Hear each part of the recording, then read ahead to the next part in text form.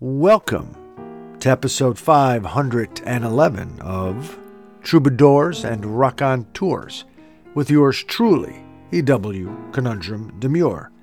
On this week's episode, we feature part 3 of a 3-part series with time experimenter and artist David McDermott. From a place in Dublin, Ireland, David is also part of the collaborative artistic team known as McDermott and McGough. This time we talk about Little Nemo, tarot cards, taxes, moving to Ireland, Times Square back in the day, religion in outer space, wine into Jesus' blood, the game of life, and a new documentary he is featured in. Among other things, a grand conversation, part 3 of 3, with David McDermott. We also have an EW essay titled Gotta Smoke. We share the postscript from the February 13th and February 20th combined issue of the New Yorker magazine, titled Tom Verlaine, written by Patti Smith. And we have an EW poem called The Motivated. All of this, of course, will be imbued with the wonderful energy of several great tunes. It is so nice to be with you. Let's get to it then. Episode 511 of Troubadours and Rock-On Tours.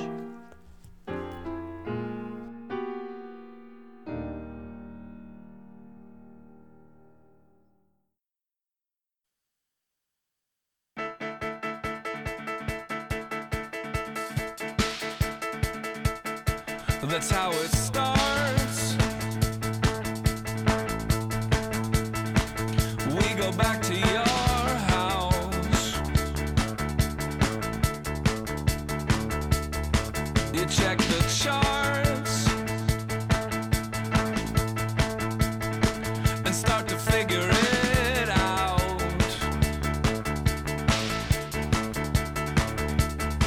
And if it's crowded, all the better. Because we know we're gonna be up late.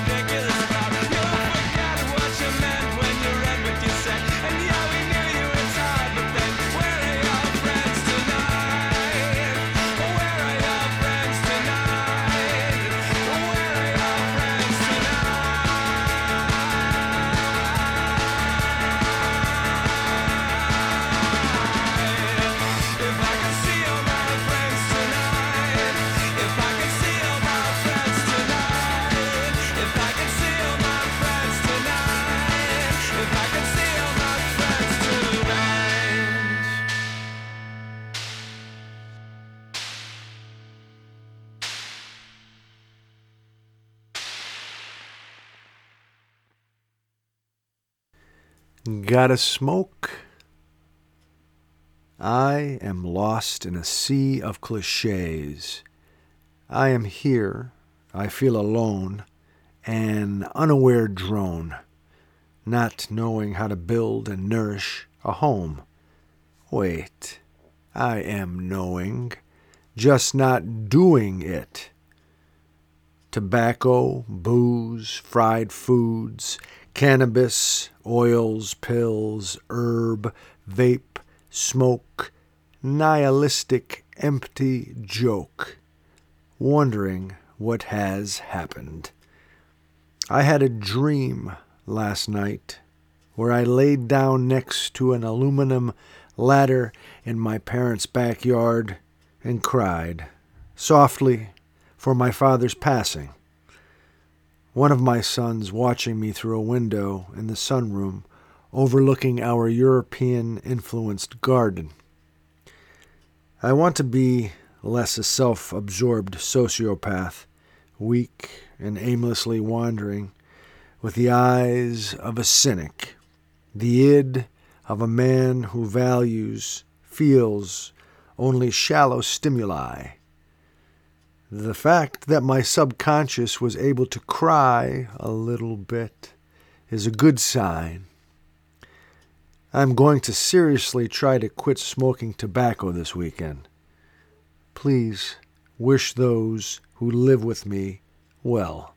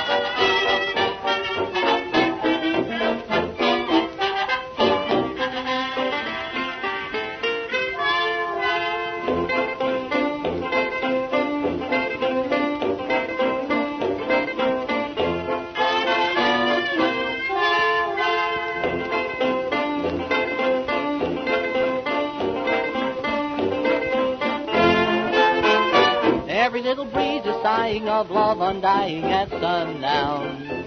Every little bird is resting and feather nesting at sundown. Each little rosebud is sleeping while shadows are creeping. In a little cottage cozy the world seems rosy at sundown, where a loving smile will greet me and always meet me at sundown. I seem to sigh, I'm in heaven, when night is falling and love is calling me home.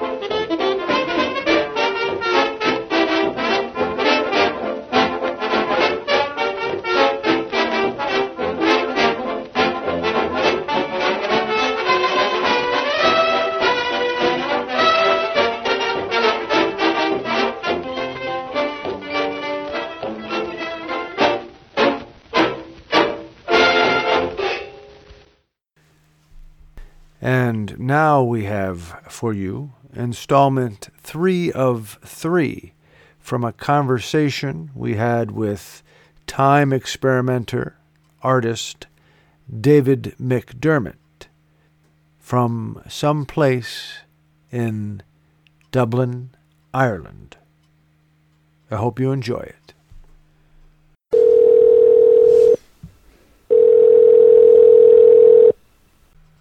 Hello, this is David McDermott.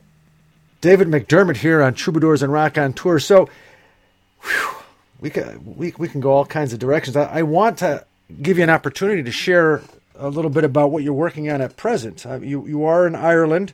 I know you were on a film set recently. There's a documentary, I believe, coming out soon. Do you want to talk about those projects or anything else you're working on?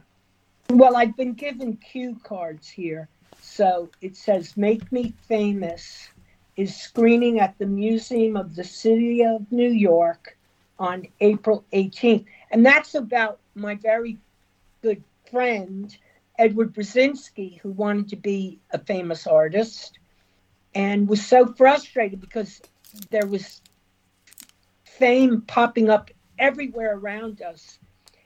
And anyway, it's a documentary about somebody who completely failed. And then Switzerland. I'm going to have an exhibition in Switzerland at the end of February in a tiny village way up in the Alps, and it's called Ardèche. And you take a train through the winding valley up another 1,000 feet from Zurich. And it's a little Nemo tarot card deck for children. There's 78 cards. And I've been working on it for 15 years with this young Irish artist friend named Liam Ryan. And do you know about Little Nemo? Not really, no.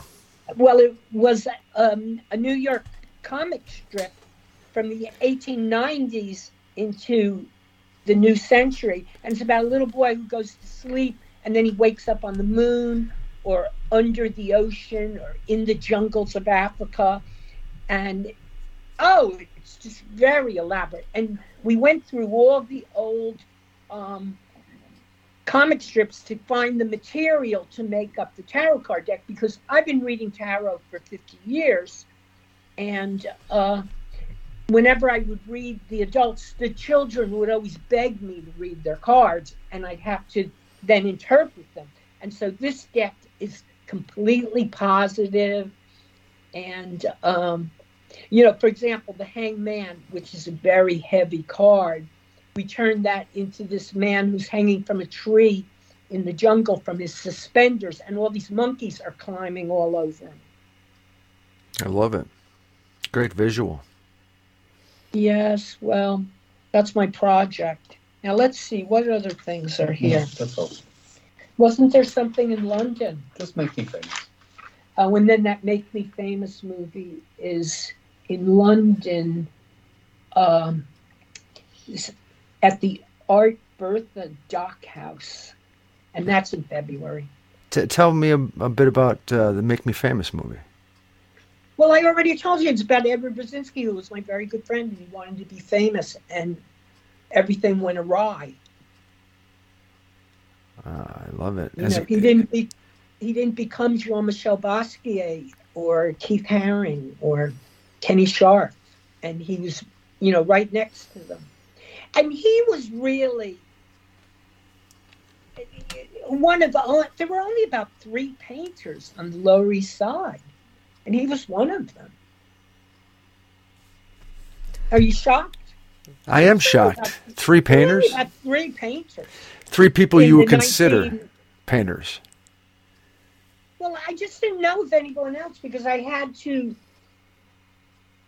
find painters to be in this art exhibition at Club 57, and we couldn't think of any.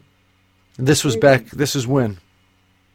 It was in this, maybe 1978, 78 or maybe it was 79. Now, let me ask you, when did you move to Ireland and why did you move to Ireland? Because of your heritage? Well, I have a great Irish name, McDermott. You do. I mean, that name, but I won't go into it, but it has a they were the penny millionaires and they spent all their money in the 18th century. But I had heard that artists were tax exempt in Ireland. And here we were all these artists, we were on the Lower East Side. And I was attacked by the American tax system. And I was basically torn apart and shut down by them. And I was thought about this tax exemption for artists. And I went to the consulate on Park Avenue and I said, is it true that artists aren't taxed in Ireland? And they said, yes, it's true. And they gave me this strip of paper, which was from the tax files. And it said this: any way that an artist spends his money is a benefit to the Irish people. Mm-hmm. And what do you think of that? I love it. John F. Kennedy, he was interested in this bit of legislation that went through, I think in the late 50s. But anyway, in other words, the Irish needed an aristocracy. They'd always had one. This is my theory. And so they decided, well, why don't we make the artists our aristocracy, and we'll put them above the tax law. So based on that, I decided, well, after this IRS attack, I'm going to go over there and reestablish myself because, I mean, the IRS told me they were going to let me build up and then attack me again. I mean, it just was horrible.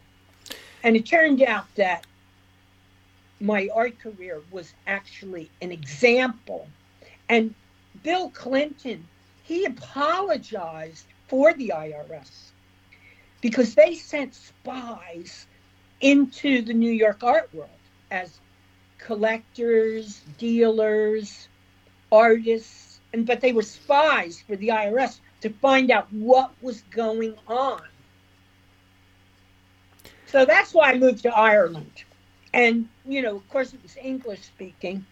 And I also had this idea of not being thought of as only an American artist. I thought we'd be international artists and be on both sides of the Atlantic. Again. And I thought if we spend 6 months living in Paris, 6 months living in London, because we already knew people in those cities, we would be able to establish, because we definitely have the whole society in New York. And I think we could have established a society. But I've been living in Dublin for 30 years. And again, when you say we, you're talking about Peter and you. Well, yes, but I don't want to talk about him. I know. I just want to make sure people who are listening understand the reference. I respect that. I'm wondering, do you miss New York? Well, the thing about it is the New York that I miss, it ain't there no more. And I was watching this television series called Kojak. Yep, and I remember. It's from the 1970s. And of course, I didn't see it in the 1970s. I wouldn't have. But, I mean, it was completely nostalgic for me to watch it because, I knew all the places and I'd been involved in those types of situations. But, no, I mean, I like the New York that I can watch in 1930s, 40s, and 50s movies. I mean, I don't know. I don't like New York. I mean, I went back, I don't know, about 6 or 7 years ago. And it ain't the same place, that's for sure. I mean, Ishkabibble Ishkovitz doesn't have his feather mattress stuffing shop on Ludlow Street anymore. I mean, all those all those events and people, they're all gone. Yeah, it's a new place for sure. Sort of like Disney took it over, right? At least Times Square area, and yeah, that's Oh, I have amazing memories of Times Square when it was all in decay. And my grandmother, she told me stories about um, Times Square in the 1930s when they go over, and wonderful stories. I like the past. That's what I like. well, And I think the past should be in the present. I don't think everything needs to be wiped out the way it is. And this whole belief in the future, I mean, the future is horrible. You just have to watch those science fiction movies. I don't believe we're going into outer space. I think that is a big lie. I think it's similar to religion, and those Sputniks, they're similar to cathedrals. And the movies they make about outer space, I mean, I like them, but I like religious movies too. But I don't believe in the religion, and I don't believe in that outer space. I think it's for young people so that they have this hope. I read this book, chapter by chapter. It was a description about how human beings were going to conquer the universe with robots. And every chapter, and at the end of the chapter, it basically, they would say, well, it could all, they're talking about Mars. And they said they want to drop atom bombs on the North and South Pole of Mars in order to melt the ice. I mean, these people are insane. There's this word in Catholicism, and it's called transubstantiation. Do you know what that means? no, tell me.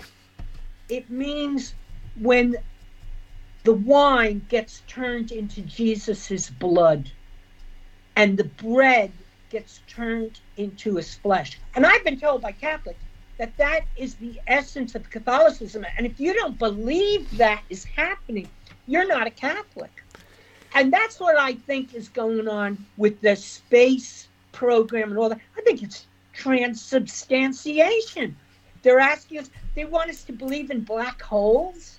I mean, that is absurd when these people can't even plant trees and can't even keep the ocean clean. And that ocean, when they set sail, the explorers in 14 and 1500, that was packed with flesh. I mean, no wonder they drew sea monsters. There were so many whales and creatures, and they found creatures deep under the water. I think it was, and that's just turned into a plastic cesspool. Yeah, yeah, the environment is under attack by our species for sure, and I'm concerned about it. Oh, are you? Yeah, I am. Well, what do you think about how they turned childbirth into an entertainment on the television? Yeah, that's kind of strange to me, for sure. Well, nobody is talking about stopping this population growth. Nobody is talking about it. And women seem to think that that's the greatest accomplishment, is to have a baby. Oh, yeah. I think most women are very aware of whether or not they are going to have enough time to have kids. And if they don't, I think they feel less about themselves. I've experienced that firsthand with a lot of my female friends. Something men don't worry about. I think there are peoples on Earth that definitely need to propagate. For example, Tasmanians and American Indians, Carthaginians and Etruscans. I mean, there are peoples all over the world that are in danger of becoming extinct. For sure. For sure. But what about the Irish? Or how are they doing? Well, there's 5 million in Ireland right now, including the extensive immigration since I've been here. That's probably 1 million extra. But there's 80 million Irish abroad. So 2 million Irish left in the famine times, and that is now 80 million in Australia, America, South Africa. So that's the story of the Irish. Now, if they all moved back to Ireland, we'd have quite an island here, that's for sure. For sure. Now, Mr. McDermott, we're just about going to be done with our time for this conversation. I'd love to talk with you again if you ever have time to. Hopefully you're enjoying yourself. I certainly am. I want to give you an opportunity to maybe just, you can sing a song if you want, number one. And number two, reflect, share something with the folks who are listening that you would love to share. Well, I have to be careful what I say because you can upset the people in America so easily nowadays. I don't know what to say. I mean, I have to be careful. And did you get my list of songs for you to play the music?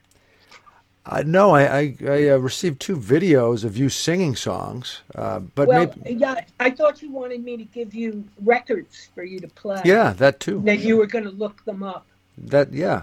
Maybe I just haven't seen them yet. I'll look. Did you send them to him? Okay, James, he'll send you the. I chose 3 recordings. One is A Pretty Girl Is Like a Melody from 1935 from the Ziegfeld movie. Mm-hmm. About the Game of Life. Well, I'm told I should tell you about the Game of Life and how to play it. Yeah, go for it. James is from there. 1924. It was written by Florence Scovel Shinn, and it was written for ladies. And at one point she even says, ladies, we must... It starts out saying, some people think that life is a battle, but it is actually a game. But in order to play the game, you must know the rules. And it goes on to talk about, you can't have a negative thought. You can't say a negative thing. You have to be positive. And then she wrote one called The Secret Door to Success. These are little books, and they're still in print. And it's about, she made it for theatrical and artists, because her husband was an Ashcan school painter. Mm. But anyway, that's the book that really pulled me out of the negativity that I had. Because I didn't know anything. I'm from the suburbs, and, I just wanted, my whole life has been an escape from the suburbs. Wow. Have you succeeded? Well, I think I have. I'm living in Ireland. Yes, sir, indeed.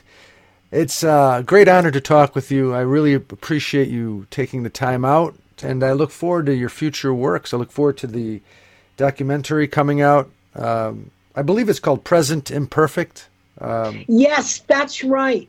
And I think that's an interesting title. Because the present isn't as I would like it. But artists have never liked the present. They've always rebelled against it. Really? Why do you think that is? That's an interesting insight. Well, I think that, imagine the futurists. They were rebelling against the 19th century. They wanted to destroy. And when World War I came about, they saw this is the way to destroy everything. It was war.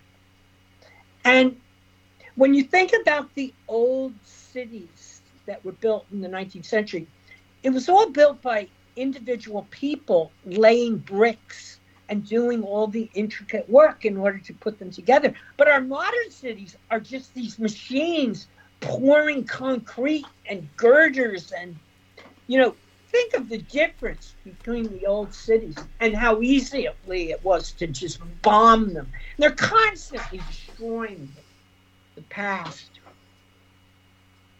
Anyway. I hear you.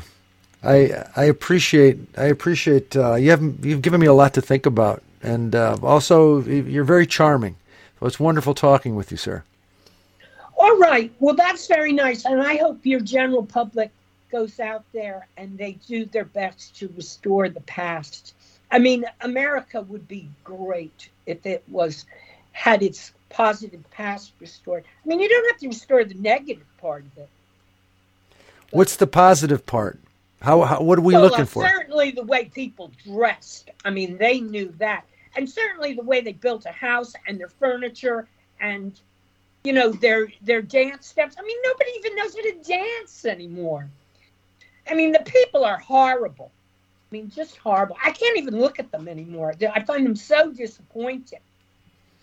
Because of their attire, because of their outward... Their attire is awful. And I don't understand why girls aren't content with being pretty.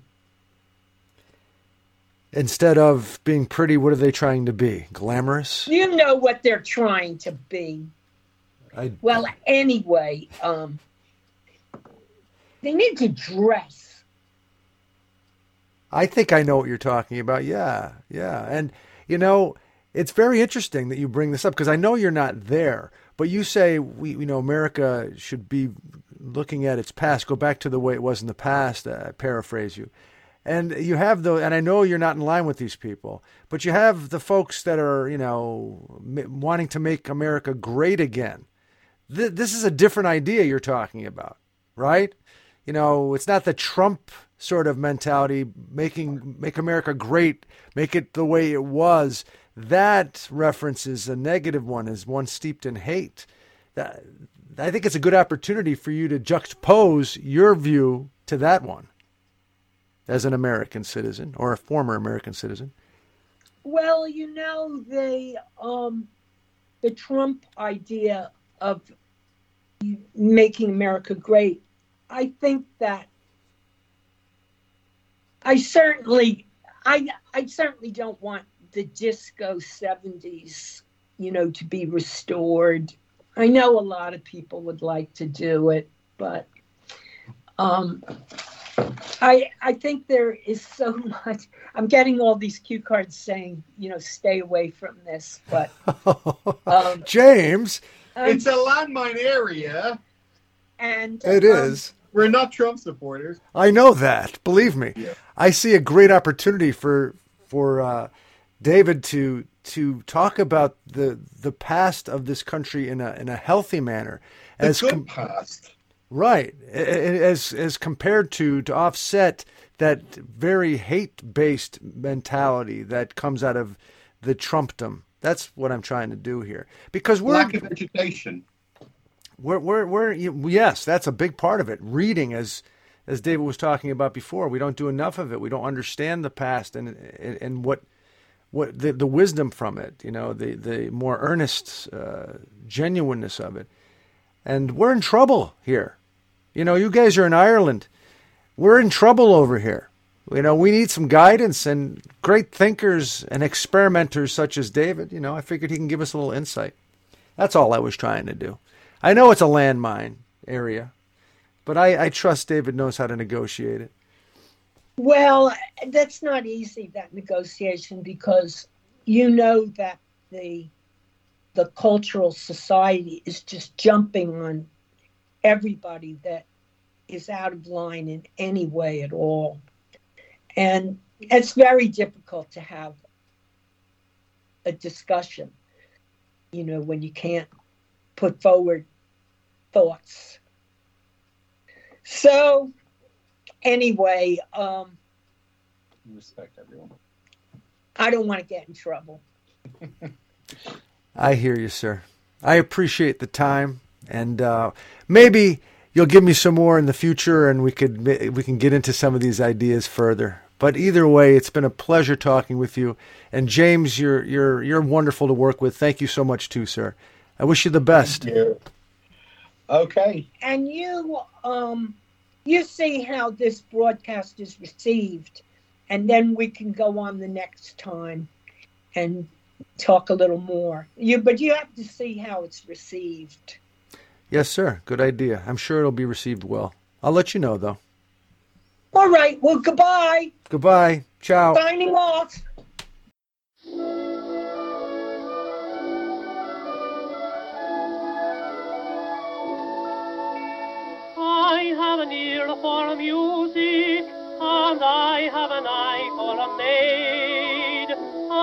like a pretty girlie with each pretty tune that's played. They go together like sunny weather goes with the month of May. I've studied girls and music, so I'm qualified to say a pretty girl is like a melody that haunts you night and day, just like the strain of a haunting refrain. She'll start upon a marathon and run around your brain. You can't escape. She's in your memory by morning, night, and noon. She will leave you and then come back again.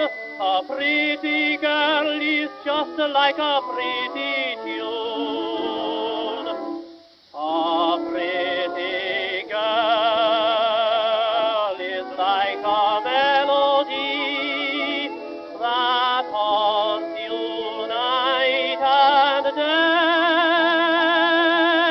day, just like the strain of a haunting refrain. She'll start upon a marathon and run around your brain. You can't escape. She's in your memory by morning, night, and noon. She will leave you and then come back again. A pretty girl is just like a pretty tune.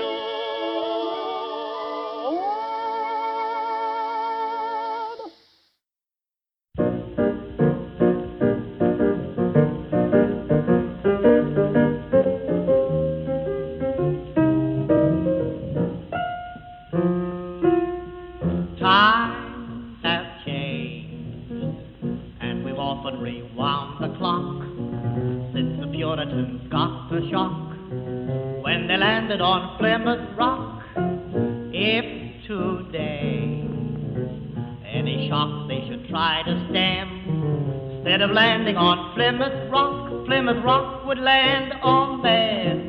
In olden days, a glimpse of stocking was looked on as something shocking, but now God knows anything goes.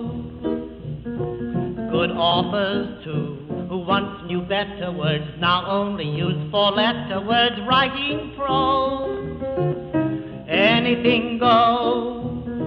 If driving fast cars you like, if low bars you like, if old hymns you like, if bare limbs you like, if Mae West you like, or me undressed you like, why nobody will oppose.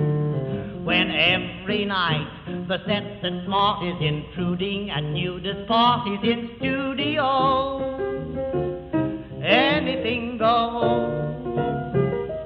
When Mrs. Ned McLean, God bless her, can get Russian red to yes her, then I suppose anything goes. When Rockefeller still can hoard enough money to let Matt Gordon produce his show, anything goes. The world has gone mad today, and good's bad today, and black's white today, and day's night today, and that gent today you gave us. And now from the February 13 and February 20, 2023 edition of the New Yorker magazine, Postscript. This is called Tom Verlaine, written by Patti Smith. He awoke to the sound of water dripping into a rusted sink. The streets below were bathed in medieval moonlight, reverberating silence. He lay there, grappling with the terror of beauty, as the night unfolded like a Chinese screen. He lay shuddering, riveted by flickering movements of aliens and angels, as the words and melodies of Marquee Moon were formed, drop by drop, note by note, from a state of calm yet sinister excitement. He was Tom Verlaine, and that was his process, exquisite torment. Born Thomas Joseph Miller, raised in Wilmington, Delaware, he left his parental home and shed his name, a discarded skin curled in the corner of a modest garage among stacks of used air conditioners that required his father's constant professional attention. There were hockey sticks and a bicycle and piles of Tom's old newspapers strewn in the back, covered with ghostly outlines of distorted objects. He would run over tin cans until they were flattened, barely recognizable, and then spray them with gold, his two-dimensional sculptures, each representing a rapturous musical phrase. In high school, he played the saxophone, embracing John Coltrane and Albert Ayler. He played hockey, too, and when a flying puck knocked out his front teeth, he was obliged to put away his saxophone and dedicate himself to the electric guitar. He lived 28 minutes from where I was raised. We could easily have sauntered into the same Wawa on the Wilmington-South Jersey border in search of a Yoo-Hoo or Tasty Cakes. We might have met, two black sheep, on some rural stretch, each carrying books of the poetry of French symbolists, but we didn't. Not until 1973, on East 10th Street, across from St. Mark's Church, where he stopped me and said, "You're Smith." He had long hair, and we clocked each other, both echoing the future, both wearing clothes they didn't wear anymore. I noticed the way his long arms hung, and his equally long and beautiful hands, and then we went our separate ways. That was until Easter night, April 14, 1974. Lenny Kaye and I took a rare taxi ride from Ziegfeld Theater after seeing the premiere of Ladies and Gentlemen, the Rolling Stones, straight down to the Bowery to see a new band called Television. The club was CBGB. There were only a handful of people present, but Lenny and I were immediately taken with it, with its pool table and narrow bar and low stage. What we saw that night was kin, our future, a perfect merging of poetry and rock and roll. As I watched Tom play, I thought, had I been a boy, I would have been him. I went to see Television whenever they played, mostly to see Tom, with his pale blue eyes and swan-like neck. He bowed his head, gripping his jazz master, releasing billowing clouds, strange alleyways populated with tiny men, a murder of crows, and the cries of bluebirds rushing through a replica of space, all transmuted through his long fingers, all but strangling the neck of his guitar. Through the coming weeks, we drew closer. As we walked the city streets, we would improvise ongoing tales, our own Arabian Nights. We discovered that we both loved the work of the Armenian-American composer Alan Hofhannes, our favorite work being Prayer of St. Gregory. Examining each other's bookcases, we were amazed to find that our books were nearly identical, even those by authors difficult to find. Chaucery, Hediat, Tutuolo, Mrabet. We were both independent literary scouts, and we came to share our secret sources.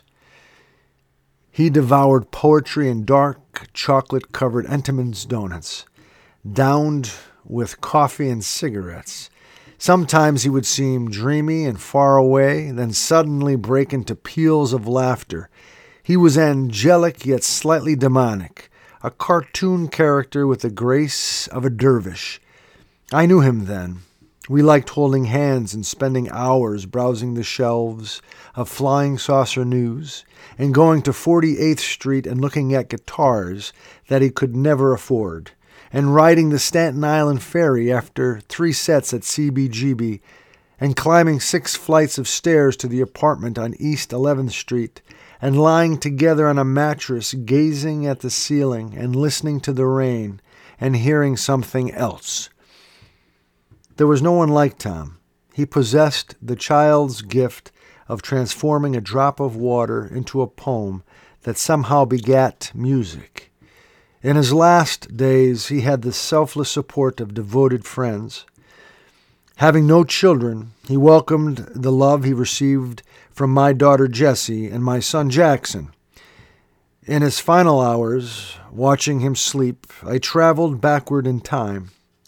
We were in the apartment, and he cut my hair, and some pieces stuck out this way and that, so he called me Winghead.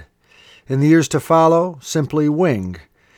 Even when we got older, always Wing. And he, the boy who never grew up, aloft the Omega, a golden filament in the vibrant violet light.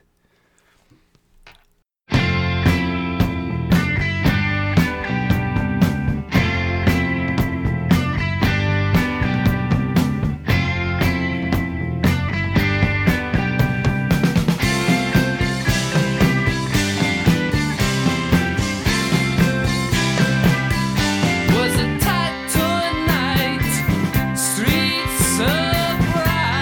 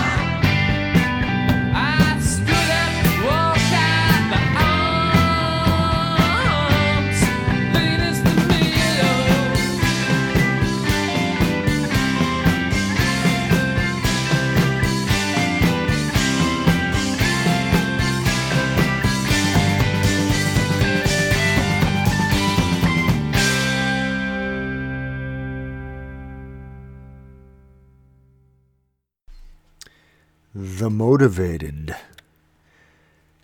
Shh, listen.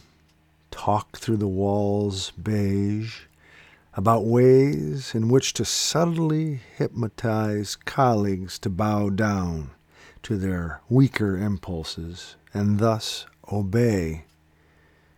This inspires me to be strong and to work against that sort of throng towards a realization of collective power, wisdom, and justice.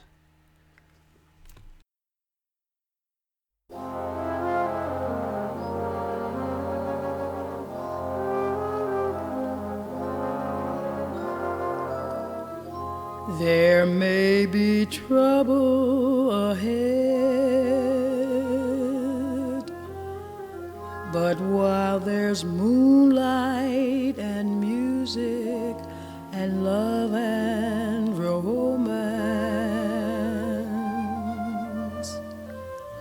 let's face the music and dance. Before the fiddlers have fled, before they ask us to pay the bill, and while we still have the chance, let's face the music and dance. Soon we'll be without the moon, humming a different tune, and then there may be teardrops to shed. So while there's moonlight and music and love and romance, let's face the music and dance, dance. Let's face the music and dance.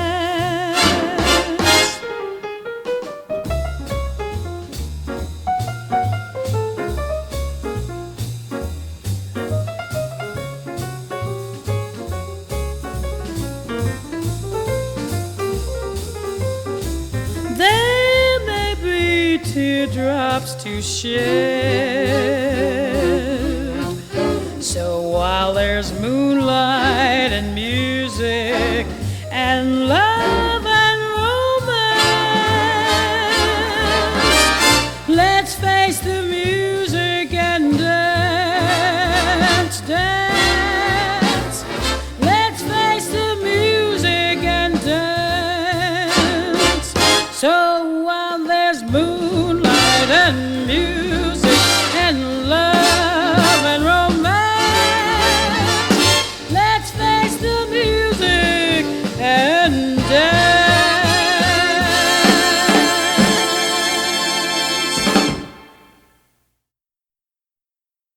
And there you have it, episode 511 of Troubadours and Raconteurs, with yours truly, E.W. Conundrum Demure.